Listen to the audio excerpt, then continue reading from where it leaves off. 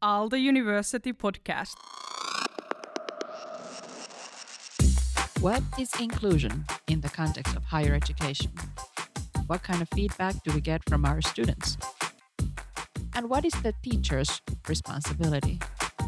Why is it important to foster inclusive learning culture? Well, it's all about interaction. I had a chance to discuss this with Pirjo Kääriäinen. Pirjo works as a professor at Aalto University School of Arts, Design and Architecture and collaborates closely with the School of Chemical Engineering. Since 2011, she has been facilitating interdisciplinary chem arts collaboration together with Professor Tapani Vuorinen. Before her career in academia, Pirjo worked 18 years for Scandinavian textile industry and commerce and gained experience also as an entrepreneur and consultant for creative industries. This episode is published as part of the Keys to Your Wellbeing package about interaction. You can check it up in aalto.fi. This is Future-Led Learning Podcast. My name is Riikka Evans. Welcome aboard. Future-Led Learning by Aalto University. Hey Pirjo, welcome to Future-Led Learning Podcast. Hi Riikka, thank you. We are talking about inclusive learning environment today. Before we dive into that, I would like to know, how do you see learning and your own role as a teacher and facilitator? What is your teaching philosophy? I see my role more as a facilitator than teacher in most cases. My teaching philosophy is very learner or learning centered at the moment. And it's also based on learning by doing due to the courses where I'm involved in. So idea is that the students learn by working with either with materials or with the concepts or the topics. And we really try to enhance students to find the relevant information by themselves. Mm-hmm. Of course, sharing the channels and references and sharing information that we have. And one important thing, by the way, that I'm saying, I noticed myself that I start to say we, and that refers to co-teaching. So I'm mainly teaching together with other teachers having different backgrounds or different expertise. In fact, all the courses I'm involved in are somehow co-taught. Which leads to my second question. What are you currently doing in Aalto? What kind of courses are you teaching? I'm involved in running these chem arts courses. We have a chem arts minor and several courses that form the minor. We also have nowadays an international summer school related to these bio-based materials. But I'm currently the head of education at the Department of Design at the School of Art, Design and Architecture. And so I'm also involved in running our joint studies. So for example, this intro course for all our new master students every autumn during the orientation week. Hey, good that you mentioned that. So I've heard that you worked really hard to create an inclusive learning environment in the said Master Studies course. Could you tell us a little bit more about that?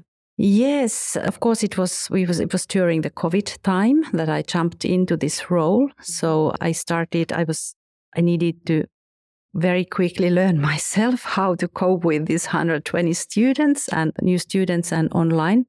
But I also there have a very nice small teaching team consisting of a doctoral candidate and then a master's student to help me. And together we managed to set up an intensive week, because it was only for 1 week that we had one week time.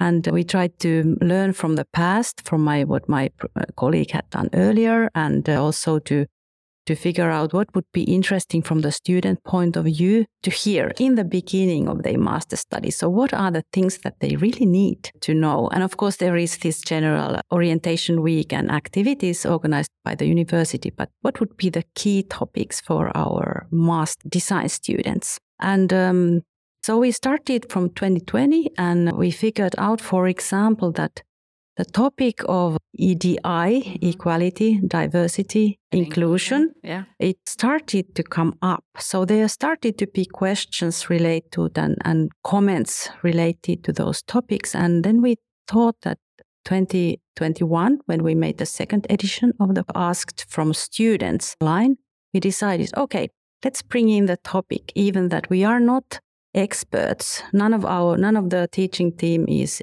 expert on the topic. So let's organize a 1.5 hours session and just to open up this field, so that kind of offer students an opportunity maybe to comment on something and at least to recognize that these topics can be discussed openly at the university. And luckily we found, of course, that time that also Aalto University has already the experts working with the field. So we managed to get them on board, and also from AYY, we got a very nice a student representative to help us.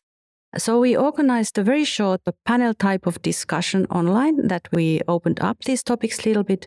And then we also asked from students anonymously, we asked that kind of things make them to feel included and safe and seen, for example. And then on the other hand, what kind of topics, what kind of everyday actions make them feel somehow targeted or excluded or unseen or so. So we got super interesting comments from the students. It was such a short time that we only had time to discuss for a couple of maybe half an hour. But we all felt very strongly after the session, even it was online. It went directly to the heart, to all of our hearts, to understand that there are so many fears and unsureness and worries related to these topics that, at least to me personally, it was an eye-opening moment to understand that, okay, we need to do something for this also as a teaching community. And that's why for the next edition we did this autumn, 22, again, this part was online, but we changed the course so that we also had 3 Monday afternoons where students were in a classroom with us, and we decided to have 3 topics there that we discussed during those joint sessions. And one of those topics was, again, equality, diversity, inclusion. How was it received? What kind of feedback did you get from the students? From this year, we got very good feedback. Again, we really noticed that it's important for the students. And for example, if I'm looking now at the feedback report, in fact, that the open discussion about these topics was maybe the most important thing. It seems to be that we have plenty of students who are coming to Finland and Aalto University for the first time in their life. Of course, we also have the students who have gone through our bachelor studies. So in the moment when they start their masters, we have those two different groups. And also the question of inclusion, how to make these open up the Aalto University for everyone. Some of them already know. Open up a little bit of the Finland for those who need that. And then also to open up to everyone that these topics are important for us all as a community. And not only to trying to explain what is what, but more like an offer an open platform for them to start to think or to somehow at least recognize that, yes, okay, these are not forbidden, these topics. These are not hidden somewhere under the surface. We can really discuss these things. Can you give us examples? What kind of topics is there? One of the things we have noticed is the gender neutrality is quite important to many of the students. It might sound, and of course in Finland in Finnish language we only have one word describing several genders, but this kind of gender neutral, it's something that is very important for many of our students. So we need to figure out how to find ways how to learn, how to deal with that. Let's put it that way.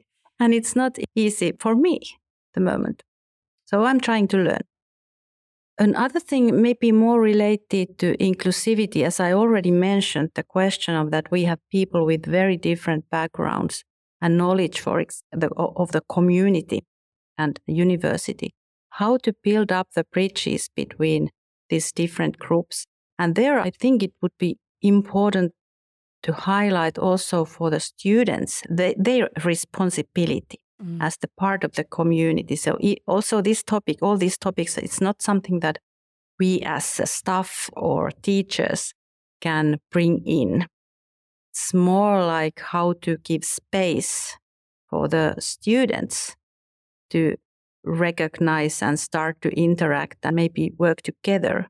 As I referred in the beginning with my teaching philosophy, I see myself more as a facilitator also in this case. So not being an expert myself, not at all. I'm really like in the beginning of understanding and learning about these EDI topics. And some of them are really difficult for me. But how to open up the space and encourage students to work when they feel that it's needed. That's very well put. How to create the space for it and also accept it, that this kind of conversation needs to happen. One of the topics that's when we made this kind of inquiry for the students, one of the topics was also about being asked what people think themselves and about listening, what people, different kinds of people with different backgrounds have to say, and how to make sure that all people have some space to say the things that they feel, that they want to bring up. So you mentioned that you see yourself more as a facilitator of learning, but how would you see what is our responsibility as a teacher regarding inclusive learning experience, and what is our role in there? I think it's really important not to belittle this field. The world is changing, and it is there. That's something that we all need to learn a little bit, at least to recognize this phenomena and recognize these topics and the importance of those topics to our students. So our role, then if I'm thinking of the community, as I a couple of times maybe already said, that this idea of having this kind of community of learners, and it's really about listening what kind of, and seeing and feeling what kind of things are moving around. And what if we, for example, see that there is diversity-related problem within our student community or something? How can we intervene or help in that situation? I think the listening, respectful listening, would be the best option. Of course, there are now, Aalto University has also these systems that what you can do, for example, if there is some kind of problem, so if there is harassment or serious topics related to whatever it's in diversity or inclusion or so.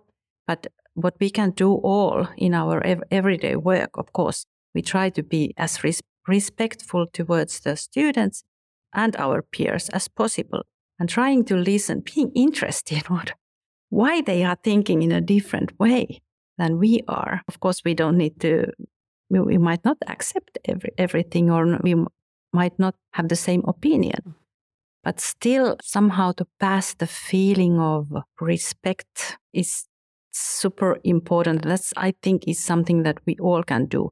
But this is the same thing as for students, that they need to understand that as well, that they have to have the respect as well to each other, but also to the staff. So it's mutual responsibility. It's mutual responsibility. It's not just about rights, it's also about the responsibility of making sure that we are being inclusive towards one another. Exactly. And I really enjoyed for this last session we had in this intro course in September. We invited an external expert to talk about these things. And it was really nice how the expert brought in the idea of mercy. So that also accepting that we are not experts of these topics, and we are making mistakes. And that's also how we can learn ourselves, if we accept that, okay, maybe even say out that, okay, I might make some mistakes, and I hopefully, for example, when you start a classroom and a class and you want to, there's some kind of discussions are related to these topics, you can always say that, you can admit that you might make mistakes. So I have now noticed that it makes you also more like a human as well for students, that they feel, okay, she's not the expert, Now I said the gender word, but because I recognize myself as she, so it's okay to use. So that now she said that she might not know all the answers, but she's ready to listen. Maybe I really hope that I can forward the feeling or share the feeling with the students, and they would become more active also on the field. So it's mostly, but it's learning together. It's a mutual learning path here. Yeah, that's how I think personally, for sure, because I'm not expert on this topic. Could you tell us more about your work as a head of the education, and how would you bring inclusivity into curriculum development? As the head of education, I'm mainly coordinating, for example, these curricular development processes, and talking with the program heads and major heads of everyday activities and trying to get the processes to run smoothly. But how to bring in these topics to curricula? I think that's a big question that I'm not sure if we can bring it or if we should bring it as such, like a course or part of the course in the curricula. Of course, it would be interesting. For sure, we have some students who are interested to learn more or focus more even on these topics. And hopefully they find some courses, maybe if not in Aalto, maybe outside to focus. I would more prefer to integrate the thinking and the way to behave and how to talk about these things, not trying to integrate, not trying to shout aloud in every course, but more like just letting everybody to understand that these topics are here. We are trying to take them forward, but it might take sometimes time. One big question is, of course, this. We have plenty of students who have some kind of a specific challenges in learning, for example, in writing. And of course, when we are teaching, for example, in English, there might be some students are not reading or speaking on their native language. And that's already might cause some big challenges. And how to deal, that's something we need to do more on a systematic level, how to make sure that we can support our all the learners somehow. And luckily there are already good services also at Aalto University for certain situations. But like on everyday classroom activities, it's a good question how to do. And I don't have answers there. But certainly the topic is something that we more and more need to work with, because what we also hear from the educational system in Finland, that in the earlier stages of education, it's kind of increasing these kind of challenges with learning. I think that's one of the development areas for us in coming years. That's absolutely true. And perhaps we could somehow even say that through co-teaching and this idea of co-developing, this would be a good avenue to reflect it together with colleagues.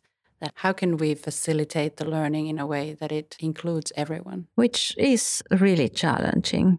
But of course, when we have plenty of, at the Department of Design, we still use this kind of a learning by doing pedagogy, and we have studio pedagogy as well. So plenty of, especially bachelor students, work a lot at the workshops. And there are also, if some students are not that good in written or oral expression, they might be able to express themselves in their hands-on work. So I think that's a good way also balance and at least offer these opportunities for feeling that you have succeeded through different kind of teaching methods. So that's for sure one of the things that we need to consider in a systemic way. So how we teach in different courses. Some sort of flexibility. Yes, and maybe to combine different teaching methods in one course, that it's not only about, for example, writing or exams or written exams. So might be that there's something else in between, or a combination of different kinds of teaching methods. We have at the supporting, I just finished teaching the pedagogical course, Supporting Diverse Learning in Higher Education. And we have these frameworks such as Universal Design for Learning or self-determination theory, which helps us to see that by offering flexibility, by offering multiple ways of doing, not just that one particular written essay or whatnot, it can actually support the sense of belonging for those students who have challenges, in particular, for example, in writing, for example, dyslexic people or something. So audios, video, producing different kind of, I would say, products, not just essays, but having other kind of forms there. I just finished teaching this course at the pedagogical training, which is for our faculty, course called Supporting Diverse Learning in Higher Education. And actually there we have these frameworks such as the Universal Design for Learning or self-determination theory, which could be nice frameworks to look at teaching from more diverse perspective. How can we offer different kind of forms of learning? Not just the typical, very traditional writing an essay, but also, for example, can you return your final work as a audio recording or as a video? People are now in social media, they are recording a lot of videos. Why not to offer them that kind of tool? Or how can we provide our materials in different forms? Does it always have to be some written article? For example, I like the way that you guys have this panel discussion and you are offering already like a different kind of way of learning, and you guys are hands-on anyway at your department. I think we have to broaden our mind there, that how could we, for example, utilize universal design for learning at our university and offer flexibility. Yeah, that really makes sense. We are very often in the faculty, we are sometimes quite afraid that how much extra work that will cause on us. So that's, of course, one of the worries. But for sure, this kind of a thinking of bringing, giving options, that could be helpful. And of course, when these options have been prepared, for example, videos or podcasts or whatever, they are then there, and maybe they can be used for several years. Yeah, absolutely. So that really makes sense. And that's also when we were discussing that when we're doing curriculum development, we can do the curriculum mapping there and see that which courses can we implement this at. And of course, we have courses where the learning outcome is that you learn how to write academic text. And then it's obviously, there we are practicing that skill. But if it's not in the learning outcomes, could we there support the diverse learners by giving some other form of showing that, yes, I actually know how to do this? That's in fact, at the Department of Design, there is tradition that we've been developing the curricula together for years. So this kind of which can be called mapping, curriculum mapping, has been done, and we have embedded that as a way of working when we develop this. So we really think a little bit of cumulative learning, how the cumulative learning process goes, and also to avoid, for example, to put sustainability as such, even it's super important, like also like these EDI topics that are super important, but how to integrate them so that the students don't feel that, okay, this is again the same thing. And in the next course, it's again these same topics. That's why also it's really important to think of the entity of the whole package of, for example, bachelor studies, that, okay, to make sure that these topics are discussed somewhere and these are taught and learned somewhere. So yes, I really agree with you on this approach. It's super useful and important. Yeah. Why is it important that we foster inclusive learning culture, and could we somehow reflect it through the sense of belonging in our community? What kind of thoughts do you have there? First of all, it's a sense of belonging. That's a human need. We all need that. It's really important. And of course, when you have the sense of belonging, you feel kind of seen and being respected and feel that you are part of the community. You have your place in a way. Can be quite abstract, but you still have a place to be. And I think it's basic need for us humans. And of course, that enables then maybe it's easier to keep your life balanced. It's easier to feel that you are feeling well, take care of your well-being, feel that you have support that you need if you need it. feel that you are cared for, and all those things.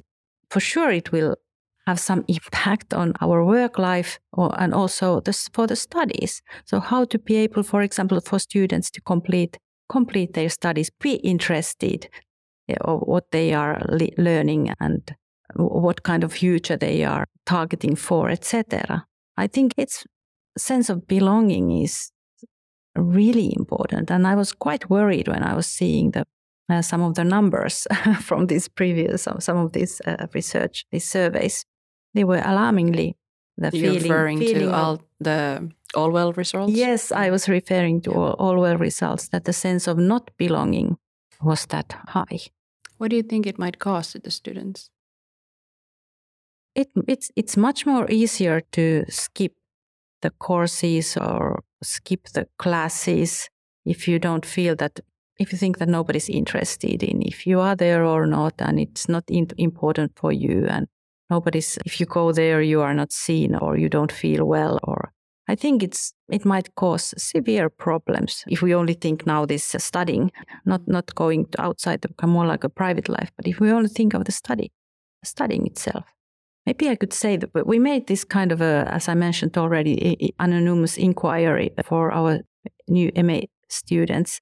And just maybe I comment you some comments from that. Absolutely, please that do they so. said. So everyday actions that make you feel included, safe, seen, respected. And many of them answered, for example, that this session. So I was referring to this kind of open platform for people to discuss. Another thing was that using gender-neutral language that they mentioned. But for example, very practical thing, being asked what I think. That's already also important. Or accepting menstruation as a proper medical excuse of absence. So this kind of things. Naturally. Very fundamental. Yes, very fundamental and should be there. Or I feel included when someone is genuinely interested in hearing my perspective and having a conversation, smiling and saying hi, or sharing an insight that could be useful for others, or when I'm smiling for others and they smile back for me, that makes the day a bit better. So very practical things that we all can do in our everyday life. Yes. Then also about giving hugs. Maybe it was also the COVID time that everyone was online. But also about drinking alcohol. That's something that some of the students mentioned that does not feel nice when they go to the student parties and people are drinking, almost everyone is drinking alcohol. And if they don't want to drink, so it might be a quite difficult situation for many of them. Of Interesting. Course. Yeah, but it's also in the comments. And but also, like I mentioned already, this mercy, being compassionate. Yes, a little bit compassionate and a little bit flexible also when people are making mistakes. So, for example, here, when people understand I sometimes mess up with pronouns because I'm not used to use them to Finnish language, even though I'm non-binary myself. These things just happen. And we're all learning. Yeah, that's so important to remember. I like those comments. You can tell that they are at the very core of sort of like being a human being and wanting to have that moment where someone smiles at you and sees you in the space and sees you. Very simple things sometimes. Very simple things, yeah. And one thing I still want to take up from this list is that I finally can notice that I'm not the only one dealing with anxiety. Mostly because English nor Finnish is not my first language, so I can get to express myself as I would like to. That's also a very simple thing, that just when you discuss openly, that you recognize that, yes, I'm not the only one having this thought. So finding people who you can relate. Yeah, and you recognize, okay, yes, they all are thinking the same way, that, oh, okay. And I'm not alone. Yes. Oh, that's so true. The fear of being alone and then noticing that actually I'm not. Yeah, so very important. Very basic things.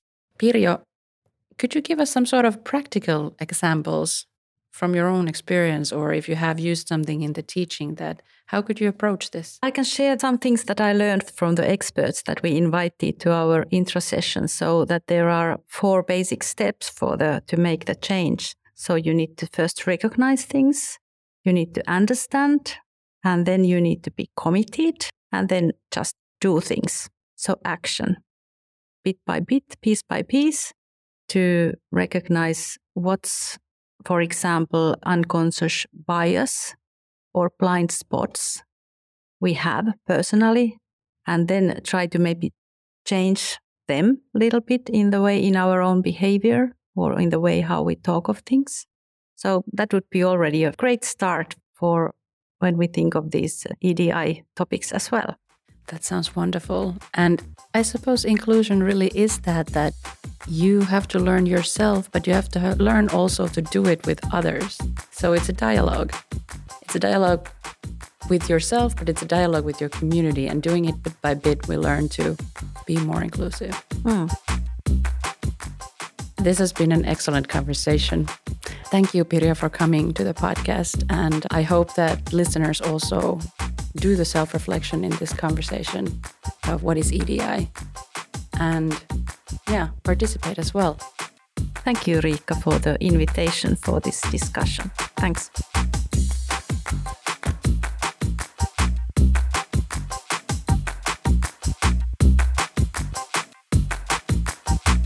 Aalto University Podcast.